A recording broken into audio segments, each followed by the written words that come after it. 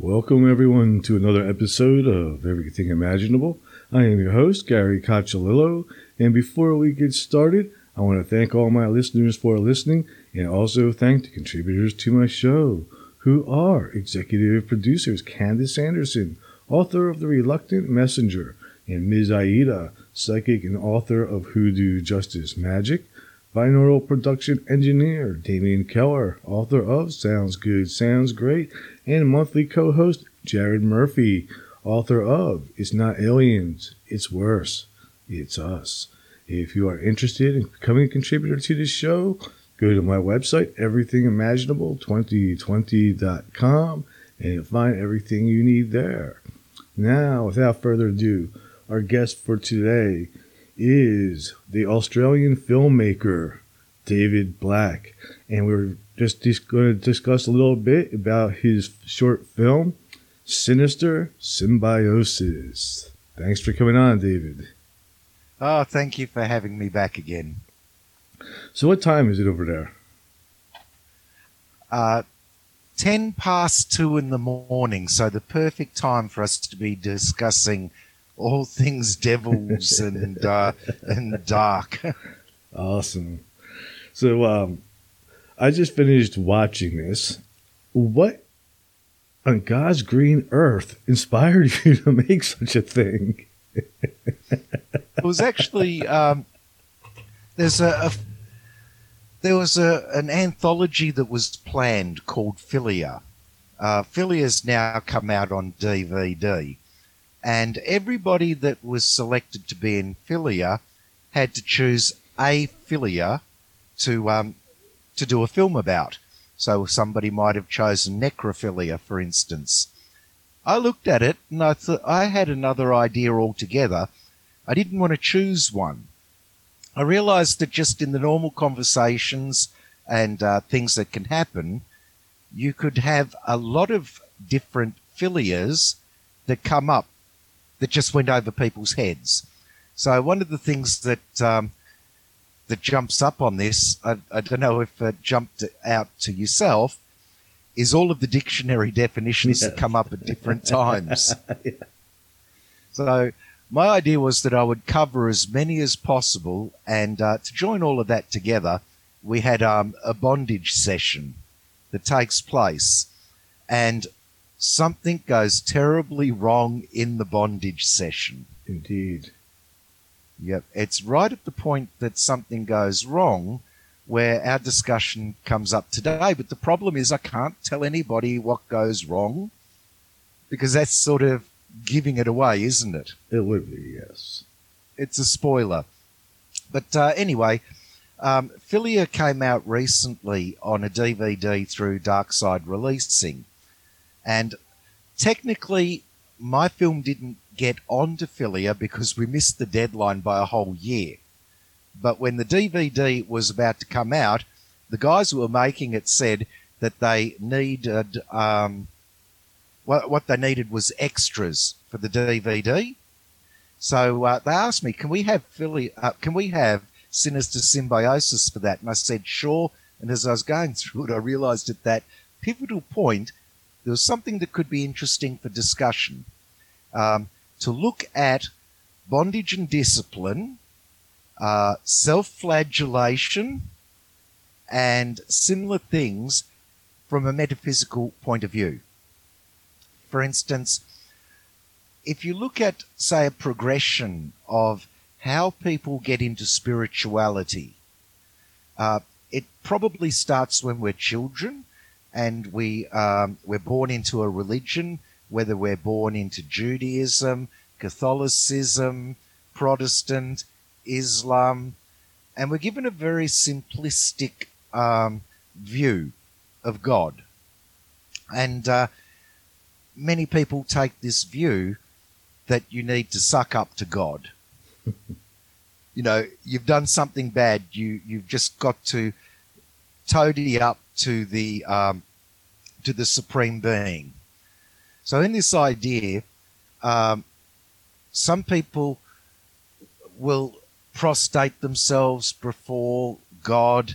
There are people that will go on their hands and knees on the Via Dolorosa. How do you pronounce it? You know, the pathway of Jesus until their knees are bleeding.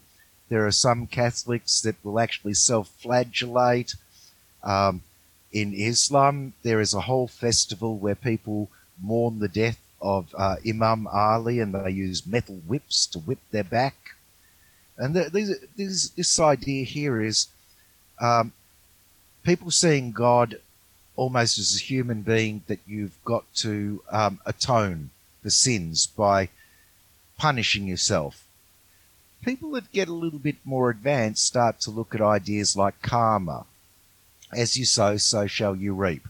And they think, if I punish myself, I'll work off bad karma, which is more like the ascetics. Like the Buddha was originally an ascetic monk before he became enlightened. Before he rejected asceticism, said, let's go for the middle path. But there are many festivals around the world where people are piercing their bodies, and the idea is more to work off karma. So that shows a little bit more of an insight into metaphysics, because they're looking at the law of karma. But then you get a little bit further into metaphysics, maybe more on the dark side. And you've got your Satanists that use this type of thing, not necessarily punishing themselves, but might be punishing others, who are looking to generate the energy that comes from pain and from fear. This is an energy that is, if you look at Hinduism and your chakra systems, it's your base chakra energy. It's the energy of fight or flight and fuck. And yeah, the Satanists will bring in sex magic to that too. And that's considered to be the very energy itself, the strongest energy of this world, where we can't get away from making bad karma. No matter what you do, you are making karma. So these people will be generating the energy to attract demons who want to feed off this energy. And the idea is that they somehow think that they're actually going to control the demon, that they'll get the demon to do what they want. But then there are people that are a bit more advanced into the demonic side that are trying to generate this energy because they are going to be able to use it themselves. So they have found ways of being able to, they can generate the energy like the other people, the people on the lesser level, but they know how to harness this energy and to use it for their own purposes. Am I getting too dark here, or should we change the subject? No, this makes perfect sense. I've actually done quite a few episodes on chaos magic and conjuring demons. And the people that I've interviewed on this particular topic, they don't talk about like that old school Solomonic magic about conjuring a demon and making it bend to your will. What they typically talk about is bringing that energy in and transforming it to something that's going to benefit themselves and possibly other people as well. As crazy as it sounds, there actually is a scientific basis for it. Correct me if I'm wrong, but wasn't it Einstein that said that that all matter is made of energy? Yeah. Yeah. So if we go for this concept that everything around us is made from energy, but there's different energies, and so this brings into the law of vibration. At the subatomic level, you've got your electrons and your neutrons and your protons, and they're all moving around, so they actually vibrate. And all the energies that science can measure, they measure by the rate of vibration. Right. So basically you've got your energy, and then you've got the rate of vibration. Now, to a lot of people, that's still not enough to actually be able to understand the concept of how generating this energy is going to work. Well, for those that are trying to attract demons, and I know you're talking about something a little bit more complex, but if we just take a step back for those who track demons. Demons are a different vibrational level. Now, they are attracted to this same fight, flight, and fuck energy. Now, if you can imagine with our realm and where we are, imagine if, for those that are into music, you pluck or you hit middle C, Right. and you've got the middle C. They're at a corresponding level, mathematically corresponding level of vibration higher up. If you hit at the same time, high C as middle C, the two blend. To our ears, they blend. The idea is by doing this, if the demons respond, there'll be a blending and it'll create the corridor that the demons can travel in to get to our realm. Great. Makes sense. Have I gotten too airy-fairy, or do I need to Keep bring going, in a few man. other... I'm pretty familiar with this topic, actually. I've actually attempted it, so... Oh, yeah. Well, actually, anyone can attempt it. A simpler way of attempting it really is just meditation. So I'm not going to start teaching people how to raise demons. I didn't actually. I only wanted to discuss the concept. Well, But, there's nothing. Honestly, I think these type of things are people. I kind of encourage the experimentation of whatever they want. People, whether it's conjuring demons, angels, meditation, alchemy. Like, to me, experimenting with the energy of life is kind of what we're here to do. I agree. Look, I believe that many of the different religions that forbid all of this stuff, what they're trying to do is to have a monopoly. Mm-hmm. Well, it's all through the Bible and the Gospel where there's these competitions. For instance, I think most people might be familiar with King Saul and the Witch of Endor. Yeah. Yeah, in that story, King Saul bans throughout his whole kingdom necromancy. And he bans that because the high priest has told him to do that. Well, the high priest at that time is also his prophet, who he used to consult before wars. Before he'd go into battle, he'd consult the high priest to give him a prophecy before the battle. And the high priest that used to speak to him dies, and a new high priest comes along who won't speak to him. He won't give him the prophecy. So he goes off to a necromancer who happens to be the Witch of Endor, who actually raises from the dead the previous high priest. So for those that are religious and believe in the Bible is telling you that worked. Mm-hmm. The thing is, it was in competition with the priests. The priests wanted everybody's sacrifices. They wanted all of the money that gets donated to the temple, all of the animals that get sacrificed. They wanted the monopoly on it. So, and it's not just in Judaism and coming just from Judaism. People want monopolies. Wherever you've got a priesthood or a mystical order, they often see the competitors. It's a bit like Coke and Pepsi. You know what I mean? Yeah. There's not that many of them that come out and say, hey, study what you like, try what you like. Because if they say that, you might not come back to them. Right. It does pose a huge problem to the established organizations if people learn how to do it themselves. But everybody can do it for themselves and have their own experiences. And it would create an entire new wealth of knowledge for humanity to, learn from.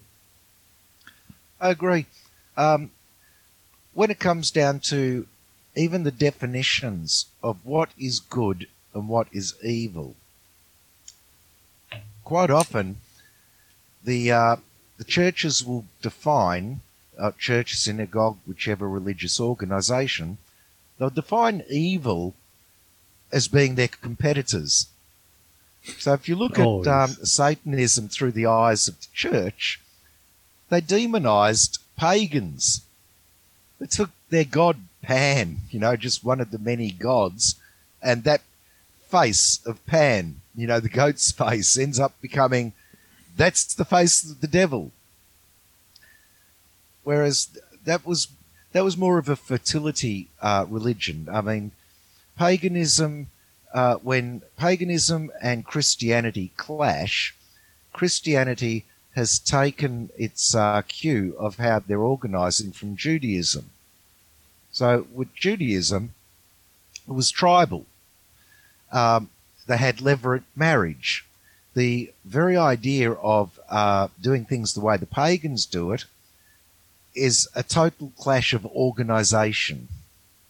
So whereas if I was born in a pagan village, I'd know who my mother is, but I might not necessarily know who my father is, because my mother might have had sex with 10 people. Right. And that wasn't considered evil at all. And I'd be raised up by the village as part of the village. But in Judaism, you had to know who your father was. Mm-hmm. The way Christianity's come down, you inherit. Last names originally, until they insisted on hereditary surnames for everyone around the 1800s, a last name really was the area that you were the lord of. And that title and that name is what your firstborn son would inherit. So it's really a clash of the systems of organization. Right. So in my mind, paganism isn't evil. Wicca isn't evil. But it goes against my moralities to kidnap somebody and torture them in order to generate base chakra energy to attract a demon. Right. Which is not like a common practice anyway. I mean, occultists have found new ways to create that energy without harming themselves or other people, because all it is a lower vibration energy. It's like I look at it as like a Moog synthesizer. You can put that thing down on bass and turn to the other knob and just tweak it on up. Well, it's a combination of fight, flight, and fuck. I don't see anything wrong with sex. So you could generate that energy with sex. But that energy, it's a very powerful energy. And I know people look at this as the lower energy. If you look at the chakras, they say that is a very low energy. But it is the dominant energy of our realm of existence. So it's the most accessible energy to people. You could, if you wanted to go for a higher energy, you could spend a lifetime and still not manage to access it. It's not the energy, the dominant energy of this realm. So Right. it makes sense that that would be the first energy you would want to harness, and maybe the only energy. One of the things too that your film made me think about was, I mean, I have tooled around a little bit with bondage and BDSM and things like that. And one of the things that a lot of people will shoot for is this thing called subspace, which is that out-of-body experience type of situation where you're going to reach a point that's where pain becomes pleasure and pleasure becomes pain and everything kind of merges together and you sort of leave your body. Have you personally ever practiced any of this? I gave it a try. Now, this is going to be the dumbest story you've ever heard. I need to hear this then. It is a nutty story. Through most of my life, I've been into goth. Been into gothic and punk, but goth subculture often ended up crossing over into the bondage subculture. Now, it wasn't just the aesthetics of the clothing. A lot of goths went to the bondage clubs. And if I go back to goth and bondage back in the 90s, in Melbourne in the 90s, there's a whole lot of levels of bondage and discipline in the scene, right? Yeah. And the club that you could probably get into at that point was a club called Hellfire. And it had all of the looks and everything, but it was a bullshit club. It wasn't really the club that the real people that are into bondage and discipline went into. We have one here in New Jersey, Hellfire. Yeah. So I was used to what the Hellfire used to do back in the old days was they let the goths in for free. And the goths could go upstairs and be not bothered by anybody, right? But they were expected to go downstairs on occasion. So they walk through downstairs. Mm-hmm. What was downstairs was rednecks. We call them bogans here, but I think in America you call them rednecks. So the whole downstairs, they used to let rednecks in because rednecks drunk more beer than anybody else. So they made a lot of money. The rednecks were, if the average nightclub cost $5 to go into, the rednecks were prepared to pay $30 to walk in the door of the bondage club. And everything that was set up downstairs in the bondage club was the real bondage equipment, but what was happening was bullshit. It was a show for the rednecks. Right. So with the interrogation chair, you know how you get strapped into a chair with the fluffy handcuffs Mm-hmm. and they put a hood over your head? What the interrogator would do was really just clever banter. They would basically try to trap the guy in the chair into saying something faggy about himself. And then all of his mates would burst into laughter saying, "Oh, he's a poof, he's a gay," you know, that sort of thing. It was just clever banter. And I knew that it was all bullshit. Now, it had been years since I've been to... I stopped going out to the goth clubs for a few years simply because I went back to study and as a mature age student trying to work and pay for full-time university and to study, there was no time to go anywhere and there was no money to go either. Right. And so after a period of a few years of not going out to a goth club, I went out to a goth club. Actually went out to a bondage night. Mm-hmm. And it's all set up. It looked like the old days, and I thought it was quite fake. And I was wrong, right? I bumped into a friend downstairs at the club, and she was there for the same reason as me. An old friend that had been in my band, her band was playing that night, and she'd asked, could I come along? She'd introduced me to her friend before, who was all nicey and innocent, and she's downstairs, and she's absolutely going into a panic. She's looking around, and she'd never been into a gothic club, and she's seeing all of the goths, and she's freaking out. So I've come up, and I've tried to stop her freaking out. And it's not working. Everything I'm saying, it's coming out wrong. Everything I'm doing is coming out wrong. And she's ready to pass out. I said, look, the bands are going to be playing in about an hour.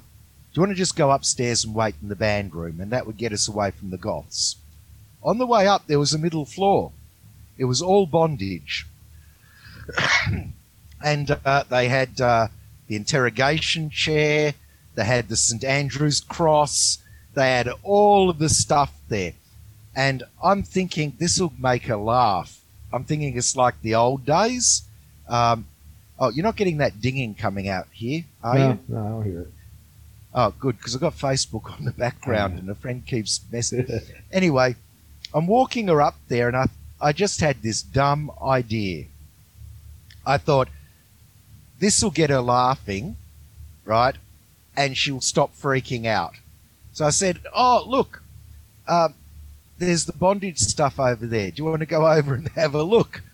Well, on the way there, I see a guy and he's like in a coffin and there is a woman standing on his testicles.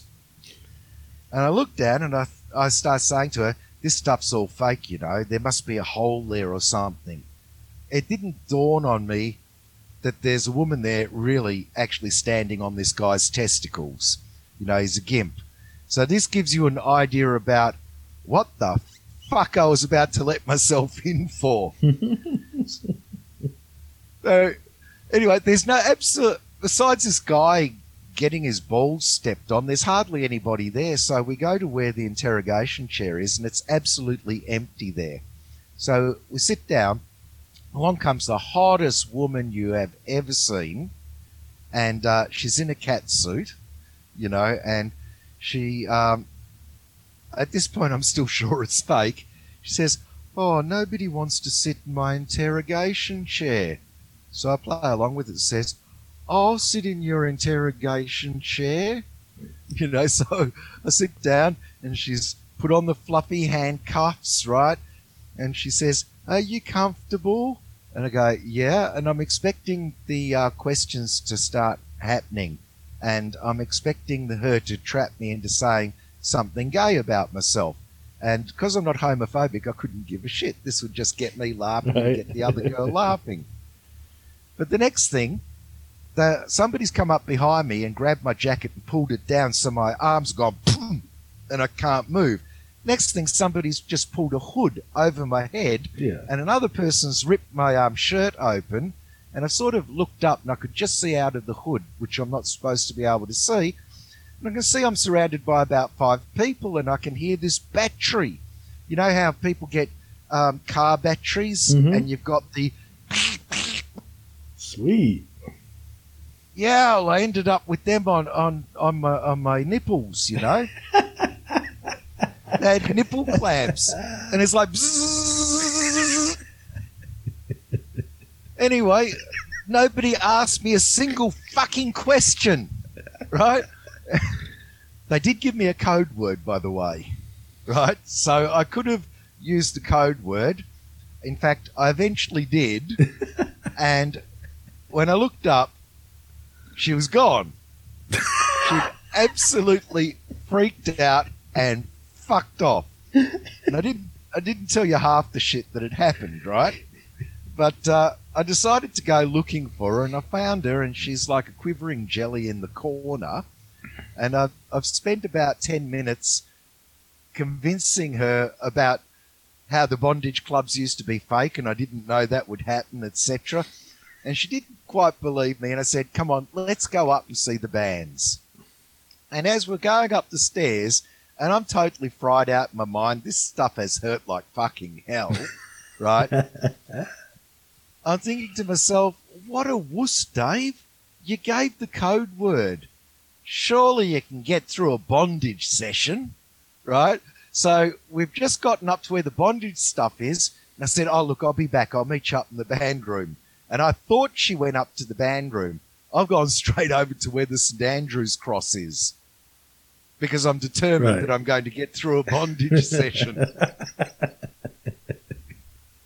Well, let's just say that she never believed me after that. I saw her at a tram stop about a week later, and I went up to say hello to her at the tram stop, and she just screamed and ran. As for what happened in the second bondage session, let's just say it was far worse than the first one. Whips, spiky rollers, hot wax, and electric cattle prod. And I ended up taking about 4 days off of work due to the injuries. Wow. But did you have to tap out? Or did you survive the whole session? I didn't on the second one, but what a lot of people probably don't know about the bondage sessions is there's actually a medic on hand. Everything actually is permission-based. And so there was somebody that insisted that I had to come down because they had taken my skin temperature, and they said, "Look, when you whip somebody, the blood comes up and the body goes hot. This guy's body is cold. He's gone into shock. He can't continue any further." So I didn't give the code word, but I'd stayed on it too long. As for out-of-body sessions or anything, I just came away thinking, that hurt like fucking hell. I'm not doing this again. Well, the cattle prods, they hurt. I didn't actually get hit with the cattle prod. Oh, you're lucky. Phew. Well, there was the bondage mistress in front of me. No, she was behind me. And there were two submissives in front of me. So after I'd cop a bit of a whacking with something that had hurt, the submissives would come up and they'd start stroking my arms or whatever. So instead of tensing up for the pain, because they're giving you a bit of pleasure, you'd open yourself up. And as soon as they realise that you've opened yourself up, bang, they'd hit you with something else. And it hurt twice as hard as if you were tensed up. And this woman had some very long stilettos, you know, stiletto shoes. Yeah. And she had the toe of her stiletto just above my bum, somewhere close to the small of my back, and she was trying to get the stiletto up my arsehole. I should point out that they dacked me, you know, so I'm there with... Maybe that's why this other girl freaked out. She walked past and realised I'm standing there with no pants. It could be. But anyway, I'm sort of pushing forward because I don't want this stiletto to go up my bum hole. And the two submissives are in front and they've got the electric cattle prod. So they're hoping to zap me and I'll move back and sort of make the stiletto go up my arse. But I managed to move to the side and they zapped the bondage woman instead. You're not supposed to do that to the mistress. Yeah, she must have been. She probably would have been upset, I would think. They weren't going to get angry with me once I had to be peeled off of the whole thing and my body had gone into shock. Mm-hmm. In fact, they were just more hoping that it'd go I away. imagine the submissive that made that mistake. I don't know. I did try. It's almost pre-internet days. Internet was pretty early at this point. So I did remember the name of the bondage crew and did try to look them up and never did find them.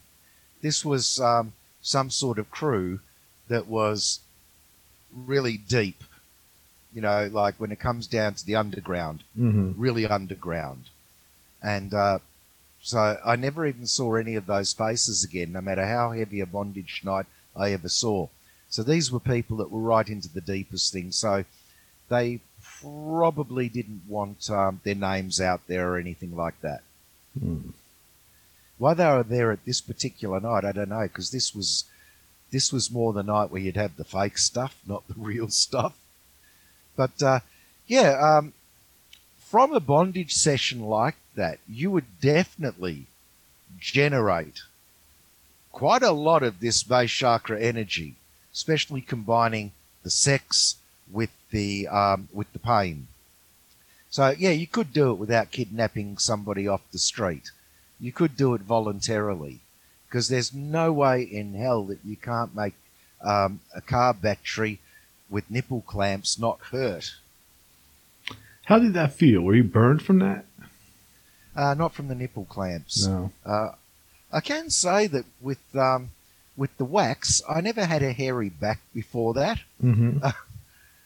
You're supposed to remove all of the wax from someone's back before they go. They didn't do any of that. This mob really did clear out. It was that serious.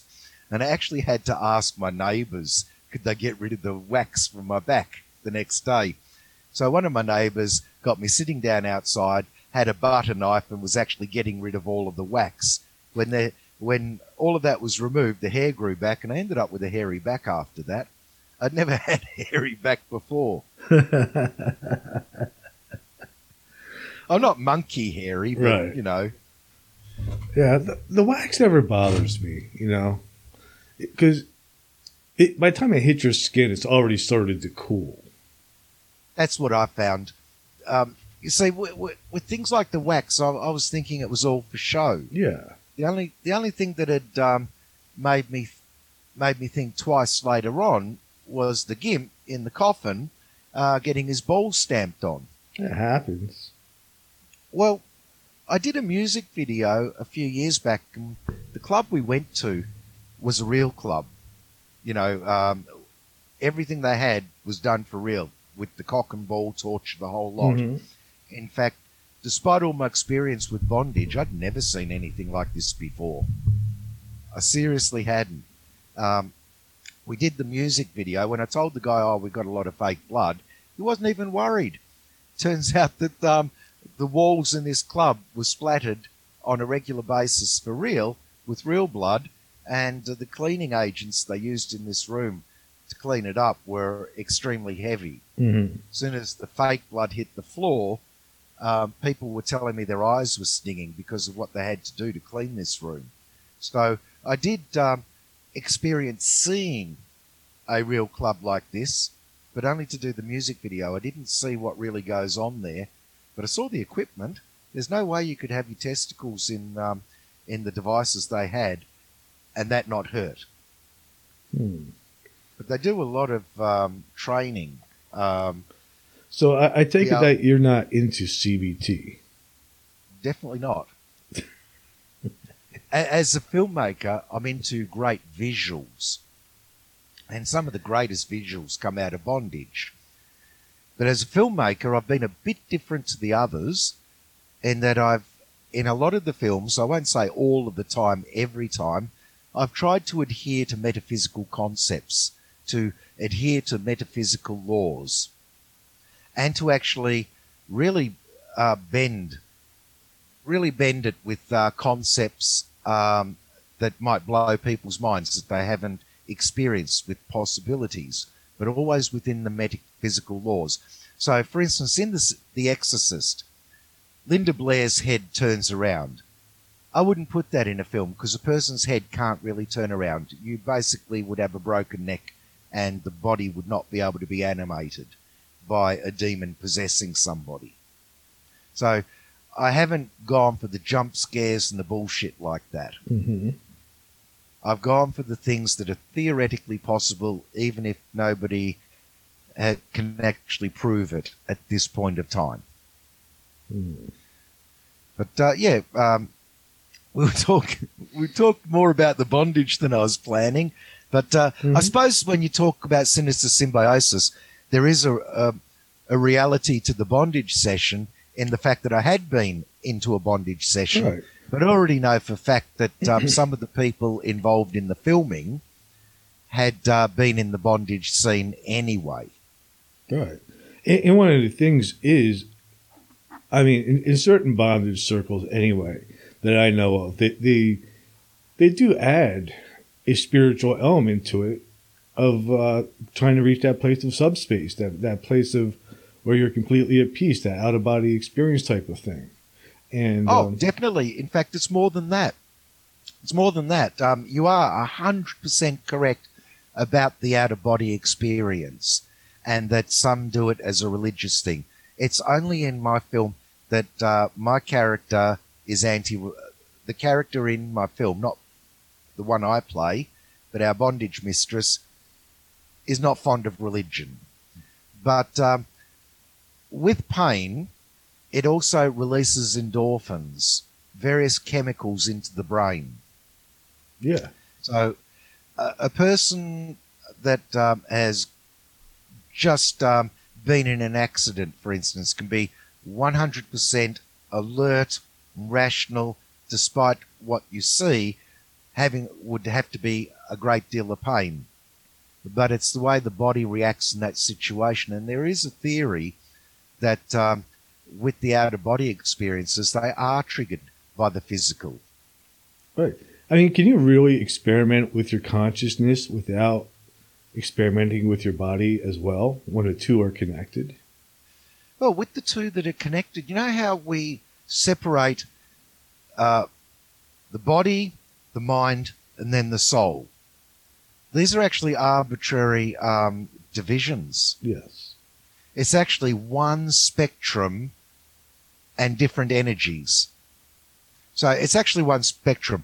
I was reading up on a theory that comes into psychology. I've been studying psychology, and unfortunately I've been studying so much I forget the proper names and everything 5 minutes after I've... it's probably to do with age. But a person was talking about a bias that is to do with the division. For instance, we're getting towards the end of the month. So let's say you're on the 31st of the month, and then you're on the 1st of the next month. The difference in time is the same difference in time as if you're on the 30th of the month and the 31st, but we divide it and say it's another month. So there's a bias because of the division. We've only divided it so that our mind can get our heads around a spectrum of time through its measurement. So we divide the body, the mind, and the soul, but they're arbitrary divisions. It's actually one spectrum, and there's an arbitrary division. What is, say, just an inch before the division in body to mind, and 1 inch after, is not that big a difference. We could have divided it in different ways. And when people say, what divisions? What are you talking about? You've only got to look at the chakra system and how that's dividing up energies. If there was a study that I looked at online where a person actually matched the chakras to the Sephirot on the Tree of Life. I actually have a poster of that in front of me that you can't see. Oh, yeah, so you've got the base chakra and Malchut together. Absolutely. And they're the same thing. When you read the two concepts, they actually are interchangeable. Now, these systems technically aren't interchangeable. What I would describe them as is we're all looking at the exact same picture, but people have divided it into a different jigsaw puzzle. Mm-hmm. The whole picture in itself is too difficult to take in and understand, so we divide up our knowledge into pieces that we hope logically follow each other. So the way Hinduism and various Hindu beliefs are divided up is a different way to the way Kabbalah is divided up. Absolutely. But every now and again there is a concept that will stand out, and although the divisions aren't exactly the same, they're roughly similar because that concept stands out on its own. So it might be a concept like karma, cause and effect. So you'll find karma turns up in quite a few different spiritual systems. Malchut, or the earth energy, will turn up in a number of systems. And it just so happens that the Tree of Life with Kabbalah and with Hinduism, they actually do seem to overlap. Yeah. I believe, Israel Regardie's book, The Middle Pillar, and he gives like the middle pillar exercise, which is the same thing as a chakra type of meditation. He definitely was aware of the connection, I think. Oh, hard to miss sometimes. For instance, in Hinduism, they've got the world starting with a sound, of Aum. In Judaism, actually not so much Judaism, but let's get to Christianity for a minute. Correct me if I'm wrong, because I'm not Christian, but the Gospel of John starts with, in the beginning was the Word, and the Word was with God, and the Word was God. Right, same thing. A word is a sound. Yep. In fact, you can see it. Oh, you got an om. Yeah. Now, for just as many things that correlate like that, I'm not trying to say all of this stuff correlates, because there's also contradictions. Oh, absolutely. In fact, the Bible also contradicts itself. It says, as you sow, so shall you reap, which is like a statement of karma. Mm-hmm. But then there are too many stories where somebody is punished for the sins of their father. The old eye for an eye. Well, that's a good one, because it's the first time that somebody's decided that there should be a corresponding punishment. Or sometimes people will eat your eyeball. I haven't read that one. I don't think in the Old Testament there's any. I've seen it in a movie recently. By the time the Old eyeball gets eaten, I don't think you find it in the Old Testament. It's not me defending the Old Testament, but if you look at when the the first compilation of the texts, the first 5 texts, which is in Hebrew the Tanakh. Actually, it's just the Torah. Tanakh is Torah, Nevi'im, Ketuvim. First 5 books, the Pentateuch. They're put together in Babylon from the scrolls that were taken to Babylon when the priests got exiled to Babylon. By that stage, people were no longer cannibals. So if there was any cannibalism in there when they're putting their text together, they'd have written it out. Right. Have you ever practiced cannibalism? No, I'm vegetarian. Ah, that's good. I understand what the idea behind it for some people is. If we go to the most primitive peoples that we know of, people that were uncontacted, say 150 years ago, who were then contacted, say people living in the highlands of Papua New Guinea, a lot of them believed by eating parts of another person, they're absorbing that person's soul. Yes, yeah. It may sound crazy, but it does come down again to the law of vibration, energy. They believe that through consuming a part of that person, they're consuming the energy of that person. I'm not going to say they're right, I'm not going to say they're wrong, because I haven't done it. I have. Before I was a vegetarian, I never felt that I absorbed the energy of a cow when I'd eat a steak. Mm-hmm. And when I eat an apple, I don't feel that I've absorbed the life force of the apple. It just might mean that I'm not sensitive to that feeling.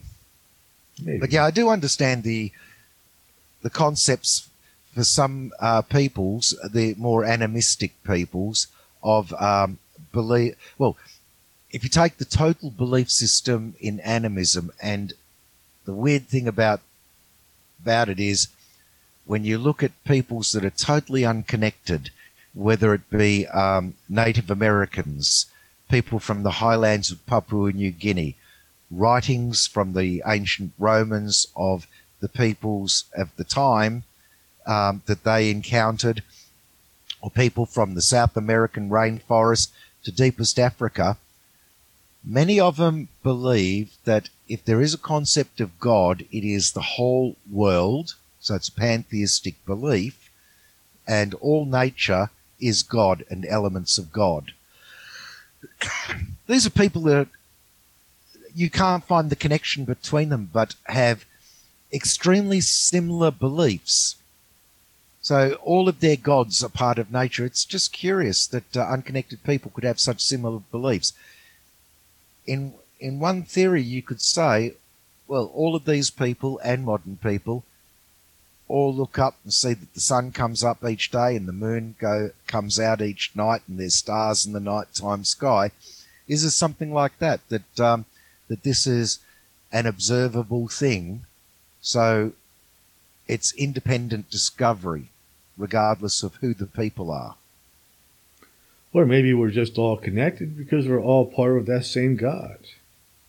I believe we're all connected. In fact, I don't have to believe it. We're all made of the same atoms as the water and as the rocks. And if you get to Kabbalah, Kabbalah's a good one because you start off with a Lurianic Kabbalah, I should point out, because if somebody wants to start picking the shit out of me, they might start talking about Kabbalah that is around before Sefer Yetzirah. But if we get into Lurianic Kabbalah, it starts off with the Great Tzimtzum, which is a great contraction. You've got the Tree of Life on your wall, so I take it you're a little bit familiar with Kabbalah? I'm very familiar with it. Great. Well, the idea is that before creation comes into being, all that there is God. God is perfection. Mm-hmm. And perfection is the absence of change. So that does play into Buddhism a bit, where Buddhism says what makes this world is change. Change is imperfection. Mm-hmm. In order for existence to come into being, God contracts. That's the great Tzimtzum. So God contracts, that makes a space. Now that won't make a lot of sense because we're talking about things that are beyond existence. So every time we talk about a concept, we half make sense and we half don't make sense. Of course. Because there's a lot. Because you can't describe something that's non-duality in duality. Yeah, you can't explain anything that is beyond the possibility of human experience. But if I can compare perfection to a glass of water that is filled to the brim, no matter how you, assuming it's got a lid on it, no matter how you move that glass of water, you see no change whatsoever. In order for there to be change, you have to tip some water out to make some space. So God contracts some of God from a space. Not all of God is within existence, but all of existence is made from God. Now there is room for movement. That's where Kabbalah starts with the great Tzimtzum. Right. Now, the order of how things come into existence is actually the order of your Sephirot. Now, it might not make a lot of sense. In fact, I get lost trying to explain. I've spent, I've been reading Kabbalistic texts since I was, 14, so I'm pretty familiar with it. And then I've read tons of Buddhist texts, and I found them compatible. I've read Hindu texts. I've read Taoist texts. I've read Native Americans lore, and then there's like all the mythologies, the Greek, the Roman, and Norse. They're all. It's mind blowing. They're all trying. You can tell that they're all trying to explain the same thing, but they're just using different gods, different pantheons, different symbols, and they're different cultures. Yeah. Getting back to where I got myself lost before. Once existence comes into being, all existence is made by God from God. So basically, we are all made from the same thing. Now, I'm not talking about the God particle.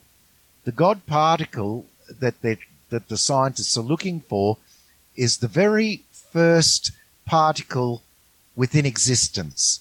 God is what is beyond existence. Absolutely.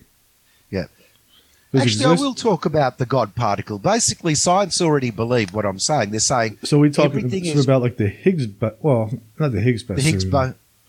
I guess now there's another one. No, we're talking about the Higgs boson one. That's the one they've called the God particle. So scientists are saying there is an ultimate particle that we are all made of. It hasn't discovered it yet, but they're pretty certain of it. It's the strong theory. And so that's the Higgs boson particle.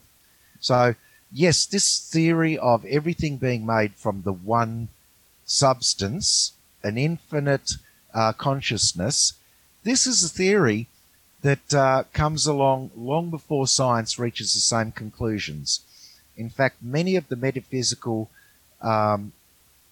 laws that I look at, science caught up with them later.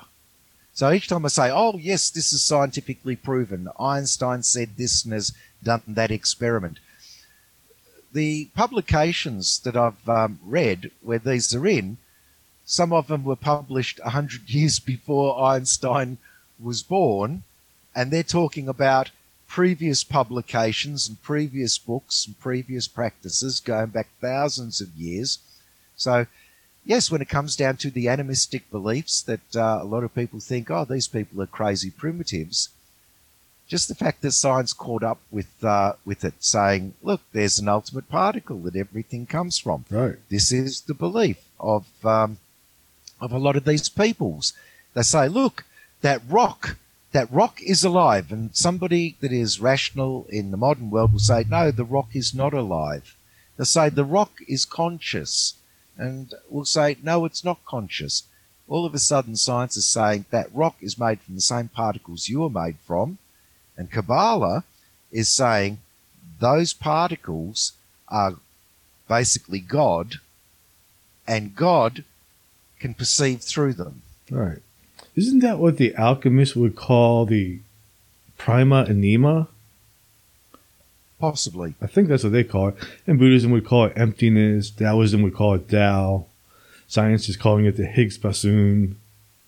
The thing is, science always catches up with these things because as scientists are being able to measure more and more, the things that they're coming up with as their concepts are quite often there in the ancient mysticism. But when you look at what they're doing to find the Higgs boson particle, the God particle, that Hadron Collider is giant. It is big.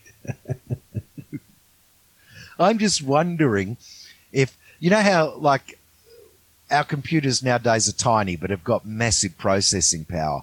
And then when you're learning about computers, they show you the old IBM computers, the supercomputers of the 50s that took up a whole room. And they go, oh, by the way, the processing power in your phone is 1,000 times greater than that whole room. I'm wondering if something like the Hadron Collider, when they get more advanced, will it be more accessible? There'll be like a desktop device. Oh, yeah. The rate that technology is moving, technology is catching up with this every day. Currently, you have to be a very advanced master to be able to harness, say, the base chakra energies to then be able to use them. But one day science might, you'll have a device where you actually don't have to be particularly skilled and you can harness that energy. Right. I remember you telling me one time that you had your own Kundalini awakening and it shook you up so much that you do not want to experience it again. Wow, there's people out there like me who are just chasing it endlessly. I had it happen to me twice. So if I doubted it the first time because 12 months went by, I did it to myself a second time. That's when I said I will not do it again because I had the exact situation happen twice. And I don't brag about it because I didn't come away with a lot after it. It was a good mind-altering experience, such as the first time you take acid. I don't want to promote drugs on here, but I am one of those people. We talk about drugs all the time on here, especially LSD, psychedelics, angel dust, the usual. Well, I've always believed that a lot of the people that really were advanced with spirituality really had taken mind-altering drugs. When I get into it more and more and I learn more about them, the people that I meet that haven't taken any mind-altering drugs, I usually find that they're like little children. They stay on message with their dogma and they keep at you. They've never experienced anything, and they're frustrating little gnats that you just don't want to worry about. They might have their certificates on the wall that say, I'm a rabbi, I'm a priest, I'm a bishop, or whatever. But the unfortunate truth is that drugs should be legal, and I don't think you should abuse them. They're very powerful. But, boy, you at least need to have a smoke of dope to start to open those corridors at least once in your life. Absolutely. I agree. I mean, I think one of the reasons it is illegal is to prevent people from having mystical experiences to keep them under the control of these churches and governments. I'll tell you a recent archaeological uncovering. It was in the last year during this lockdown. Archaeologists in Israel found an ancient synagogue. Now, that's not big news because they find them all of the time, and they're all roughly similar, where they've got I'll get into why they're similar in a minute because that's a separate mind-blowing story. But they analysed a residue on the altar, where you normally burn incense, and it was hash. In other words, the people coming in there into this particular synagogue room were going to be getting a little bit high during the meeting from hash. Now, it's not unusual for religions to use alcohol, opium, mescaline, all sorts of drugs. a lot of people have this very Christian concept of ancient Jews, thinking that they didn't partake. Oh, fuck yeah, they did.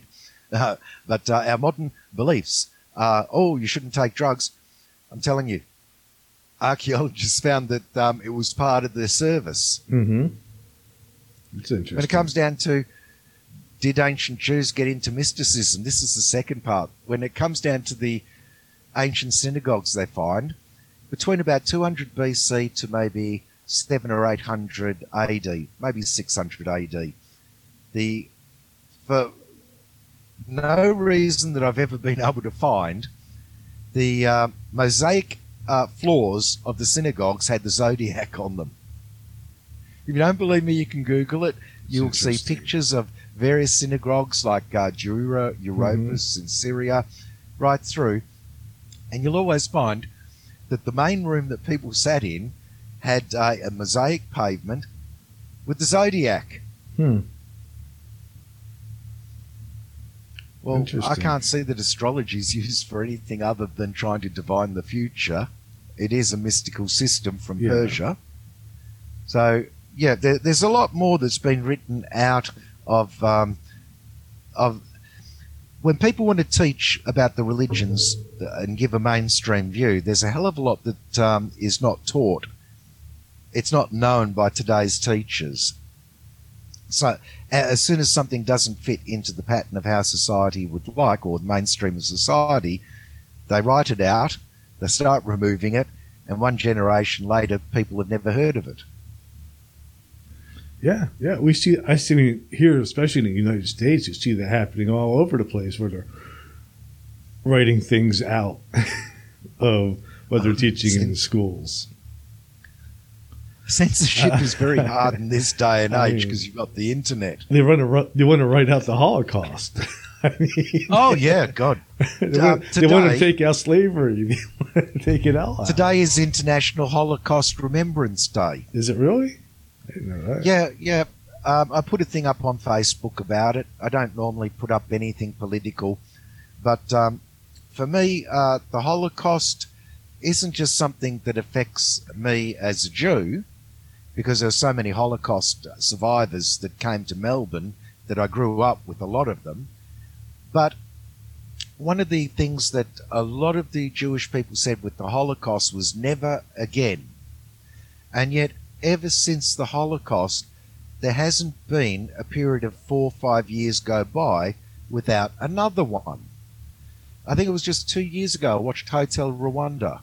And I'm watching what happened with the Hutus and the Tutsis. I won't even say it's a unique story. It's not the only Holocaust.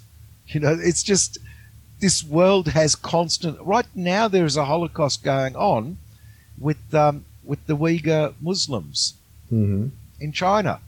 They're saying, oh, these aren't concentration camps. They're re-education camps. 1 million Muslims going through what is basically a Holocaust.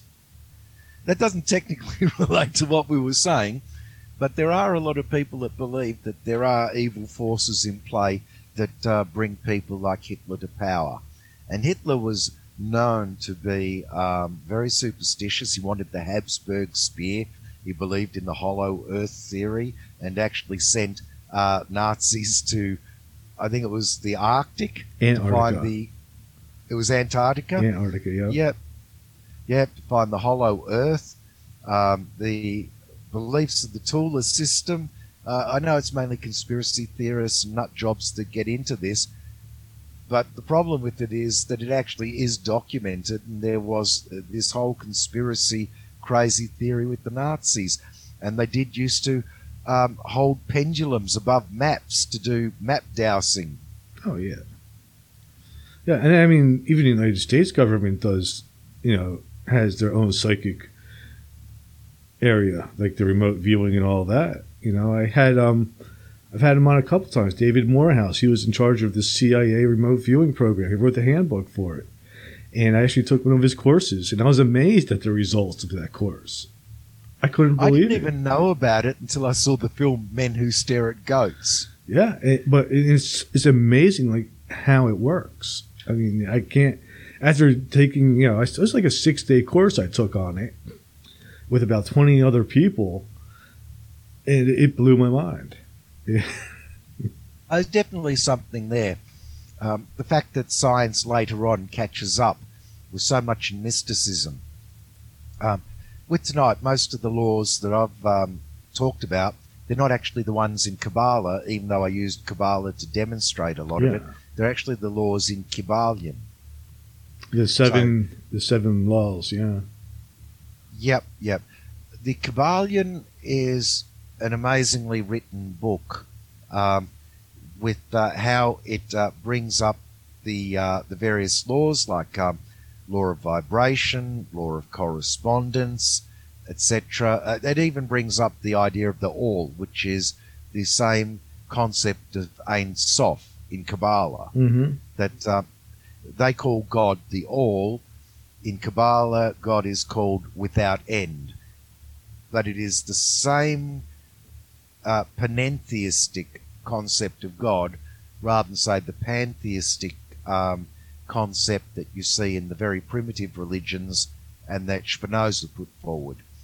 To explain, just in case I sound like I'm being up myself and talking over people's heads, pantheism is the idea that the sum total of everything in the universe is God.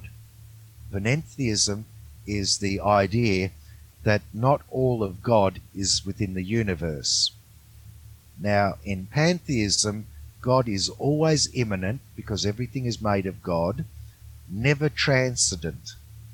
In panentheism, God is transcendent because not all of God is within the world, because God had to withdraw some of himself to create room, but God is also always immanent because all of the world is made of God.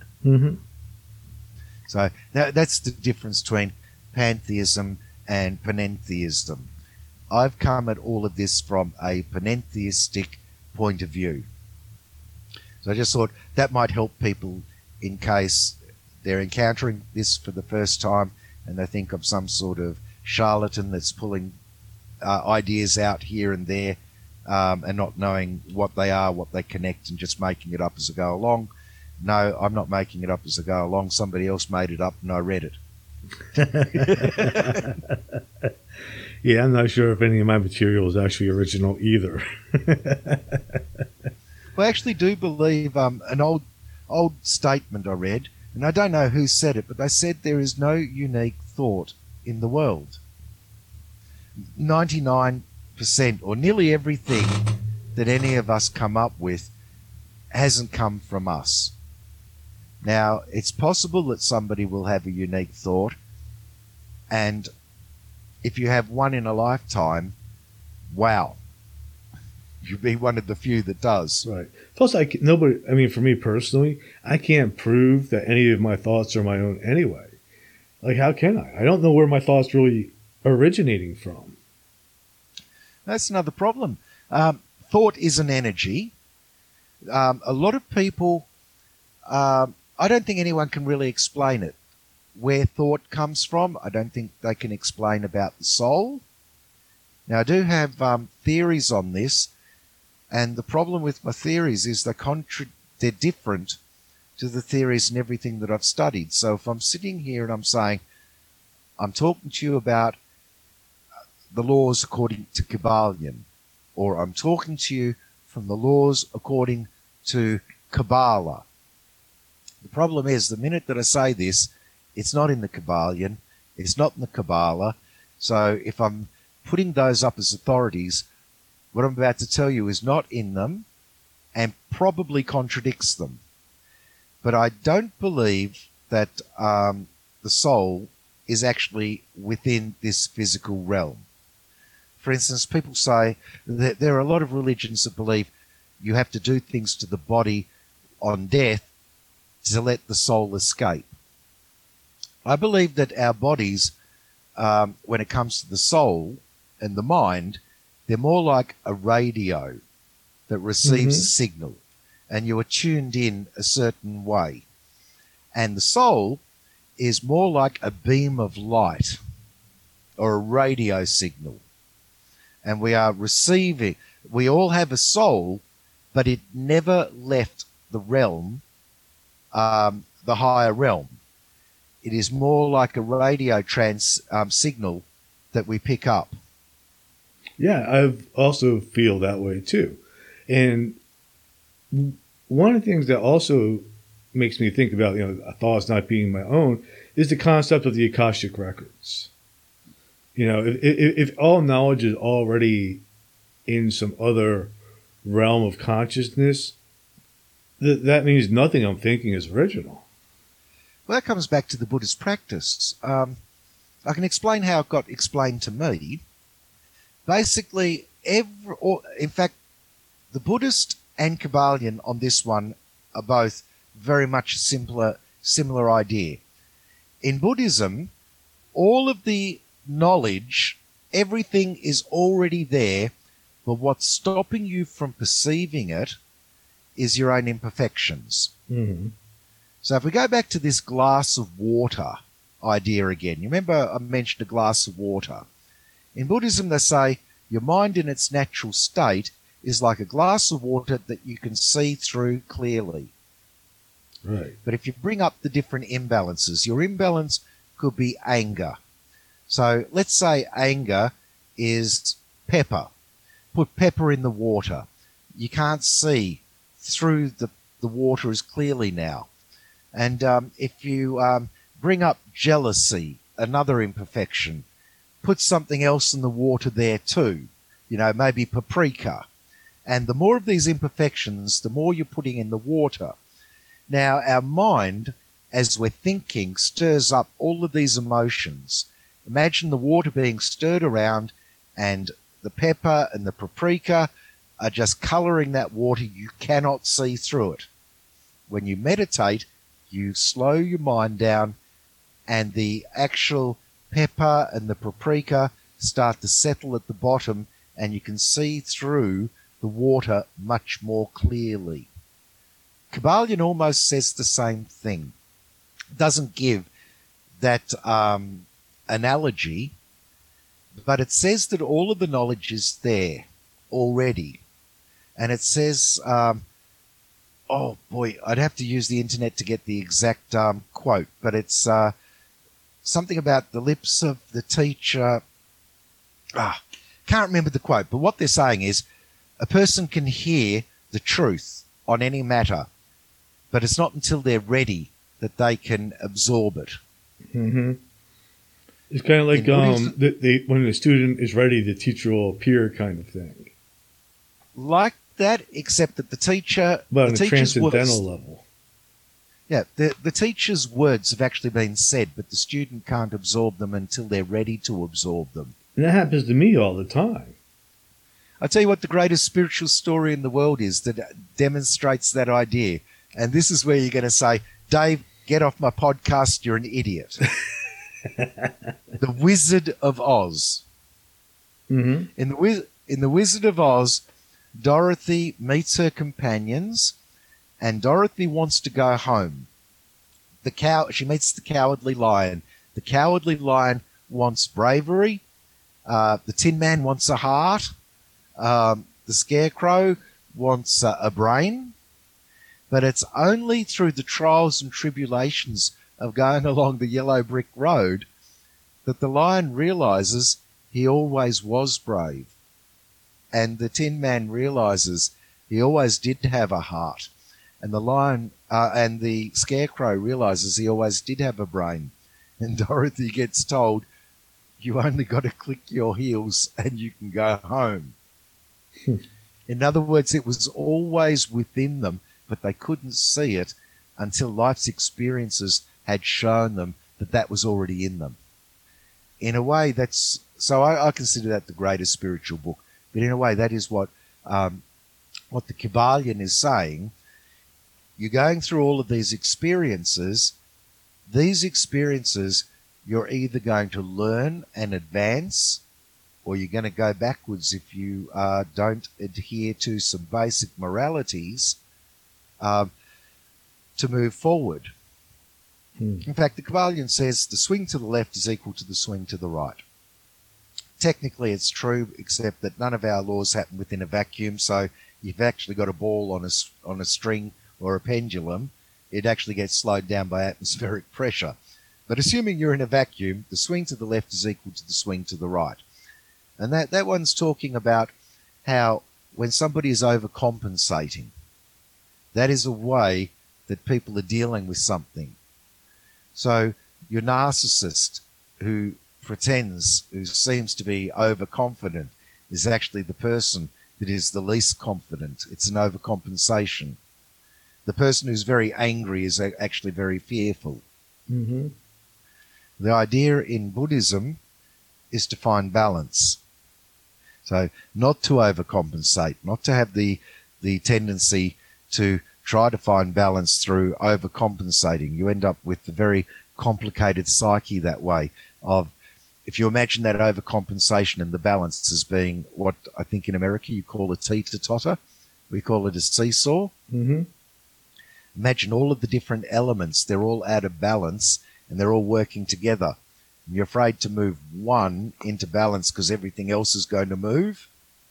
Well, that's what our spiritual path's like, is trying to get everything into balance so that we can see quite clearly. It's tricky. Oh, I didn't mean to create an awkward silence there.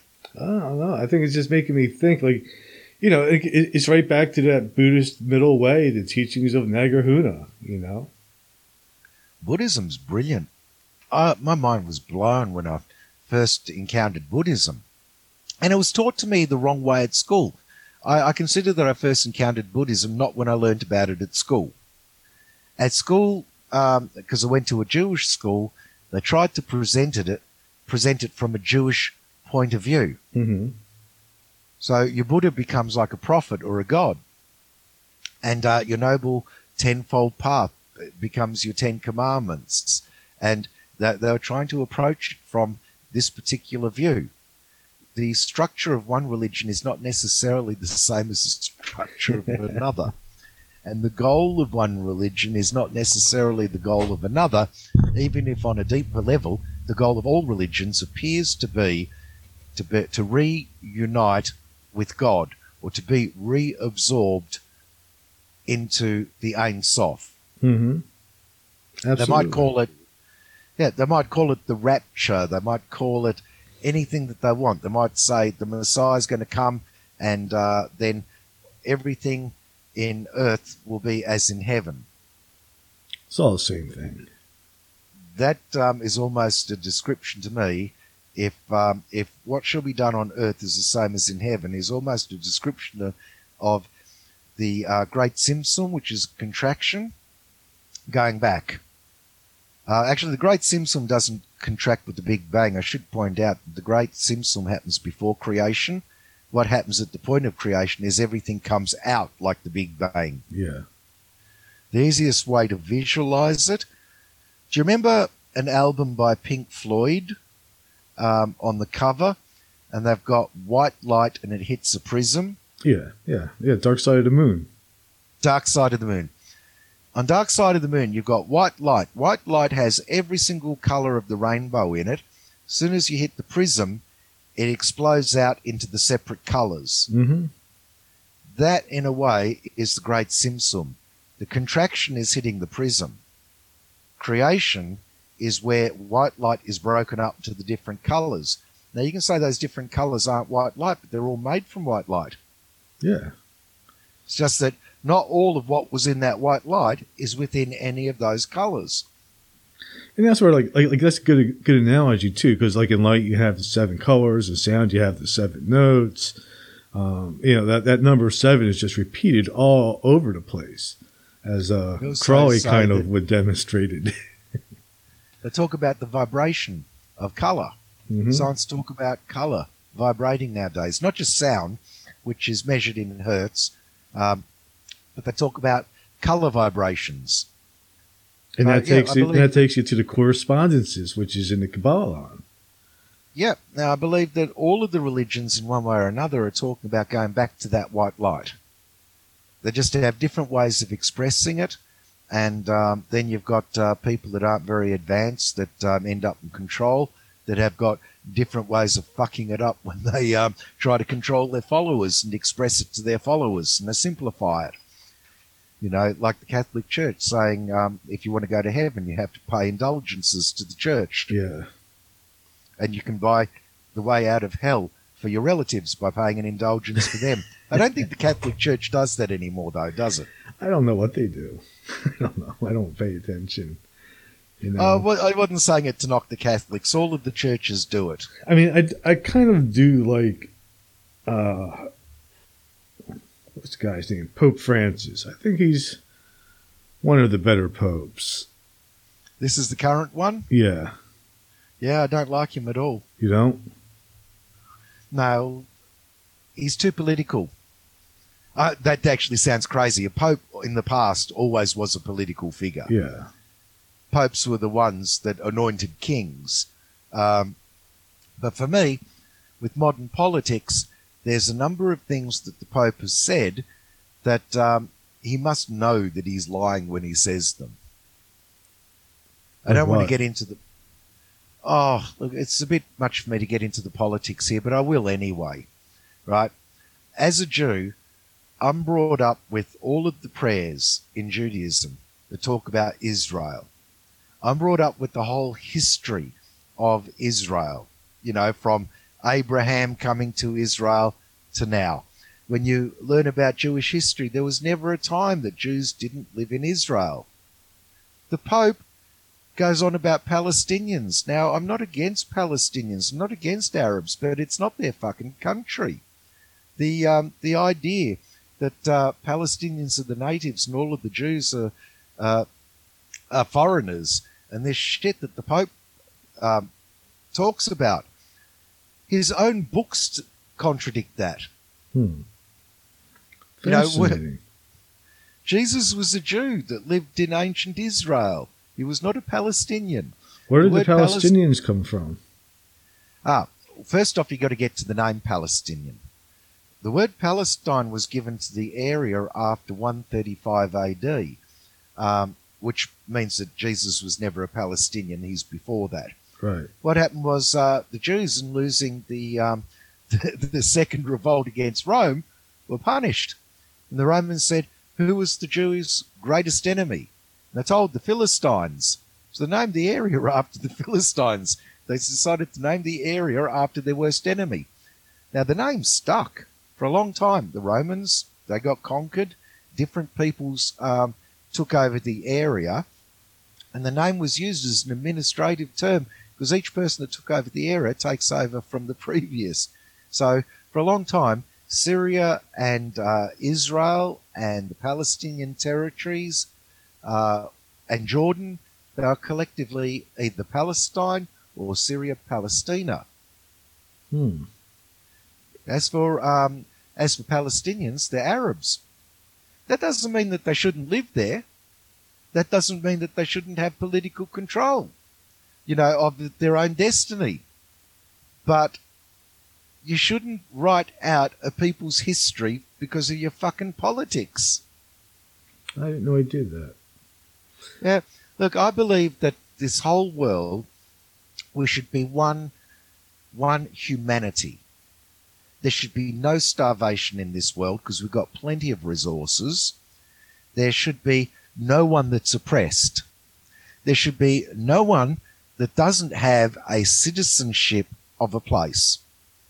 Now, I say that because there are Palestinians that do not have citizenship of the countries they live in, including within Palestine. It's whatever's going on there, it's not a good thing because there's always going to be people that are in control that want more control, more power, more money. So there is a cause for the people that call themselves Palestinians, but there is also a cause for the people who are Jews that live in Judea. And to cancel out the narrative of the Jewish people like the Pope's trying to do is wrong. I don't turn around to Aboriginals and say, this, you know, when I talk about Aboriginals, I'm in Australia. I don't turn around to the native tribe and say, fuck off, this isn't your land. I don't negate their beliefs. I don't judge them and say mine are higher than yours. For the Pope to be doing that to Jews is, it's not going to make me like him. He's the one that shit cans us. Yeah. Well, I guess I look at it from a different point of view. I just look at him as like, well, at least the guy is not telling homosexuals they're going to hell and stuff like that. That's a big improvement. It wasn't until about 1967 that Vatican II came along. I can't remember what exact year because, but I do remember that I was growing up in that period of time. I was born in 64. The ideas of Vatican II, where the Catholic Church was no longer blaming Jews for killing Jesus. That hadn't filtered through to all of the nuns. And being the only Jew in primary school when they had religious education meant that I had to go in with Catholics because we're at a predominantly Greek Orthodox school. So the way they thought there was, we're all Greek Orthodox. Oh, the Catholics are different. Well, he's different. Let's chuck him in with them. The nun there used to treat me like fucking shit and go on about Jesus killing the Jews. So, Crazy. yes, the Catholic Church has improved in many ways. They don't have the Inquisition taking my people, or my ancestors, I should say, and torturing them to death. Yeah, I don't like Although that. I will say I think pagans and Gnostics really copped it worse. They don't talk about the Gnostics too much, and the Albigensian Crusade and the murder of the Cathars and a lot of the things that were done against Gnostics. Yeah. So, but that being said, I don't dislike Catholics. I just don't like this particular Pope. There's not one of us that doesn't have a really violent, savage history. Unfortunately, that's true. Well, that comes back to the base chakra energies. This is what we are as human beings. We cannot get around the fact that we're going to be altering everything. When I say altering everything, you kill an animal, you've altered it. You breathe in air, turn it into carbon dioxide, you've altered it. We are part of change, which is a part of what makes this universe. This universe, as the Buddha said, change is the main law of this universe. And when it comes down to, I could have said with killing, I could have used the word destruction, but there's a problem with the word in that it's a personalized word rather than an objective word. For instance, if you look at a change and you dislike the change, you say that what was there before was destroyed. But if you look at a change and you like the outcome, you say something was created. But creation and destruction are actually the same thing. It's just the way you view it. Oh, absolutely. Yep. I think more, like we were talking about a lot of dark energies, what they call dark energies. I think the only way you can view it, is it light or dark, is from a personal point of view. Is this what you're doing wholesome to yourself or unwholesome? Is it going to improve you or is it going to damage you? Makes sense. It sounds selfish, but at the end of the day, in order to be in balance, we do have to have compassion. We do have to care, but not at the expense of caring for ourselves. Right. In fact, Hillel, have you ever heard of Hillel? Mm-mm. He was a rabbi in Israel just before Jesus. In fact, his time overlaps with Jesus. So he's an old man when Jesus is a young child. And he said something to the effect of, if I'm not for myself, who will be? But if I'm only for myself, who am I? There's actually a part 3 of it that doesn't look like it fits, but he says, and if not now, when? Yeah. And that's actually the whole statement. Interesting. Well, Jesus actually paraphrases or outright quotes Hillel. Most of Jesus' most famous sayings are Hillel sayings. Hillel said, do not do unto others that which you find hateful. Jesus said, do unto others as you would have done unto yourself. Jesus often quotes Hillel, so I can only assume that Jesus was influenced by Hillel. Hmm.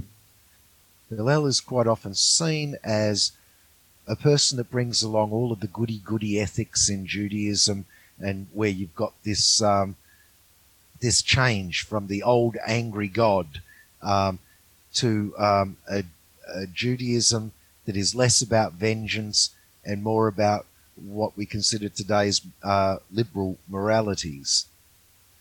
Huh. But in a way, he's also saying something similar to myself. He's actually saying something similar to the Buddha. He's talking about balance. If I'm not for myself, who am I? Who will be? But if I'm only for myself, who am I? That seems to me to be two sides of a coin talking about balance. Yeah, middle way. Absolutely. Cool. Yeah. So people shouldn't neglect themselves or feel guilty for thinking about themselves. No. Well, it's just like the other saying, like you can't take care of somebody else if you don't take care of yourself first. Or you can't help another person until you've helped yourself. Yeah. So I talked about a lot of things that are considered to be dark energies through the light of a Judeo-Christian world or a Judeo-Christian viewpoint. But I don't consider them to be dark. I don't consider them to be forbidden. I don't either. Yeah, I suppose if I'm going to wrap up and summarize what we've been talking about, I'd say many of these concepts are thousands of years old. There's proof that they're thousands of years old because they're written thousands of years ago. But even those that we can't find the proof of were still published in books 200-300 years ago.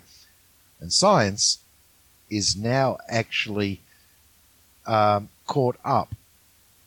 Things like the God particle, for the idea of all things being made from God by God. So the idea of all matter is made of energy. Science is now catching up with these things. So whereas today's discussion might make us sound like fruitcakes, any of the concepts that we've discussed today that are not backed by science may very well be the science of tomorrow. Most likely it will be, if things continue along the same trajectory. That's if they continue. There are times where we've gone backwards. For instance, the fall of Rome. A lot of the people that read about advanced civilizations and giants and things like that, there's a lot of literature that came out of England that was written by people that had never known that Rome existed, but they found these giant aqueducts and things that were built by the Romans. They're all covered in moss and they're ancient and they're very advanced technology to these people in Britain and parts of Europe after the fall of Rome, 200-300 years after the fall of Rome. They say, who built this stuff? They must have been giants. And when they could see how advanced the stoneworking was and things, they said they must have been technologically advanced. But it is a point of one period of time that we know about where everything regressed. Things don't always progress. There are a lot of people that believe that some of the ancient monuments of 10, 15, 20,000 years ago were built by aliens because they're far more advanced than anything we can build now. And they go, how the hell did people cart stones this big, like the big stones at the bottom of the temple in Baalbek in Lebanon? They look at them and they go, how did any ancient person make those? We're not sure we could actually lift anything that heavy nowadays. How did they get everything fitting in perfectly? So there are times where we lose knowledge and things regress. Yeah, that's a whole nother 3-hour episode there. I didn't mean to go for 3 hours on this. You might want to chop it back to a bite-sized piece. It's fine. I always put them out the way they are. I don't edit anything, man. But I do have to go to work, so we got to wrap it up. So before we wrap it up, though, where's the best place for my listeners to find you, find your films? What are you up to? Oh, that'll be my YouTube channel. I can get you the link. If you've got the link, you can just put it up there. with YouTube channels, you just get these long links, but I think it's under Darvis Black. Okay. Well, I'll put a link to that in the notes of this episode so my listeners can find you and watch some of your short films and give you some, interact. And I hope you continue to do great work, man. Thanks for being on. Oh, thanks for having me on. Awesome. I'll hang on for 1 second and I'm just going to play the outro.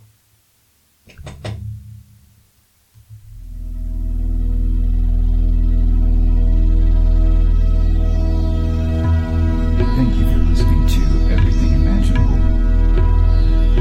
You can reach Gary at everythingimaginable2020.com or message him at everythingimaginable2020@gmail.com. He's also on Facebook, Twitter, Instagram, and LinkedIn. You can buy t-shirts, coffee mugs, and other merchandise to support the cost of producing this podcast. Click on the merchandise link at the top of this page, www.everythingimaginable2020.com. You can also buy the book Enlightenment Guaranteed. It's the only